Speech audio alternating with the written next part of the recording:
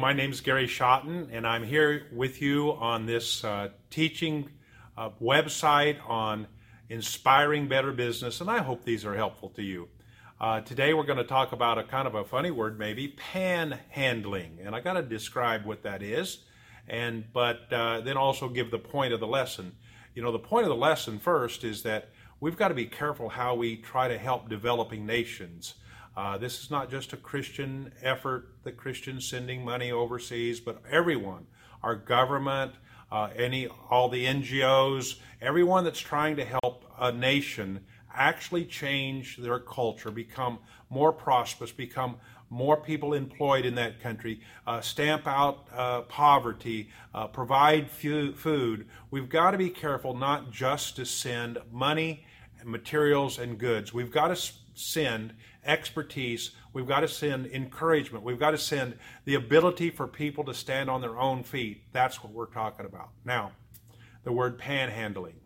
Well, in the United States, you come to an intersection where there's a distinct stop and maybe a long light with people parked for even 10 seconds to 30 seconds. Sometimes you'll have an individual, a man or a woman, standing there with a sign that says, help, need help, can't find job, out of work, hungry, God bless you, and asking for money, asking for someone to roll down the window and hand them dollars or coins or anything, and the same people are kind of consistently at the same corners a lot of the time.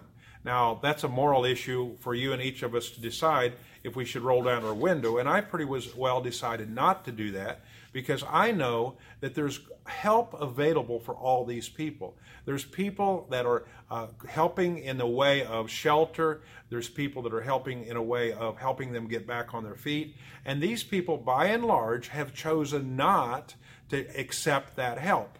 They want to just stand there and, in essence, beg. Well, we've got to be careful when we're helping in a nation that we don't create beggars, panhandlers, with the people we're interacting with. There's some good books that are along this line. There's one that says when helping hurts. It talks about, in essence, that we've got to be careful that when we think we're helping and we're working hard at maybe supplying and feeling sorry or sorrowful for someone in a foreign land that doesn't have what we have, that we need to make sure we send them money, goods, containerfuls of things, things that would just hand to them because we have it so good, they have it so bad. Well, we've got to ask ourselves, is this really accomplishing anything other than the person standing on the corner at the intersection with this handout that says, need food? We've got to be careful that we're not joining that. And the book, When Helping Hurts, addresses that from all angles, just from a household, from how we do charity during Christmas time, to someone that maybe is not as prosperous as we are and can't buy the gifts they would like for their family. We've got to be careful. If we go in with all these lavish gifts, we could be a total insult to the breadwinner in that home that's trying to do their very best. Oh yeah, they appreciate the gifts, but how demoralizing to not be able to feed your family. And so there's another book that says caustic charity. Well, what's caustic? That's poison. How can charity be poisonous? Well, if we don't allow or encourage or expect those that we're helping to, at some point in time, fairly rapidly stand on their own feet. You see, I'm a person that believes that all mankind has dignity. They want dignity. They want to be in a good, positive way, to be proud of what they're doing and how they're doing it. And I just haven't seen very many people that feel real proud at being at the begging line or be on the charity list. I couldn't provide for my family, so I needed to, on a regular, ongoing basis. Please understand, if somebody needs help, we ought to help them. But the ongoing, month after month, year after year, I will tell you what will happen if someone is on that charity list for multiple years. At the end of the time, when the flow of charity stops, that individual will hate you. will hate our country if we as a country continue to do that. They will be absolutely hateful to us because we've now stopped that flow. We've actually created them to be dependent upon us, and consequently, they are really in a world of hurt when they didn't stand on their own feet there.